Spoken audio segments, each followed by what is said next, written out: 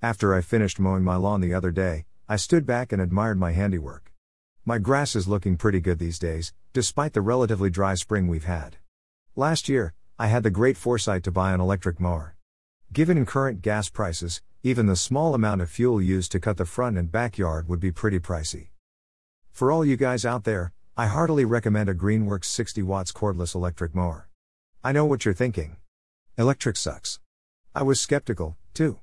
However, with a push-button start, easy height adjustment, and automatic turbo mode to cut through the heavy stuff, this mower is a dream come true. Throw in the self-propelled feature and your back will never be the same.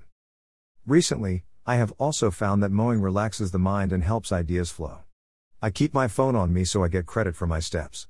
However, also to take notes when some good ideas pop into my head. Jotting down a story blurb, or an epiphany on how to increase sales, are just a brief notation away. Previously, I would listen to music while mowing.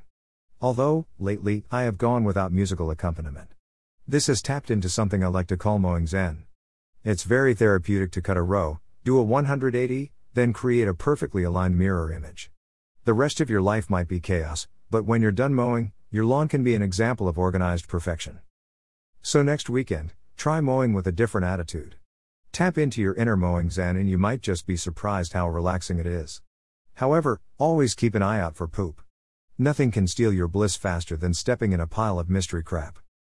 As usual, thank you for taking time out of your busy day to read this article. I hope you will continue to enjoy and follow this blog.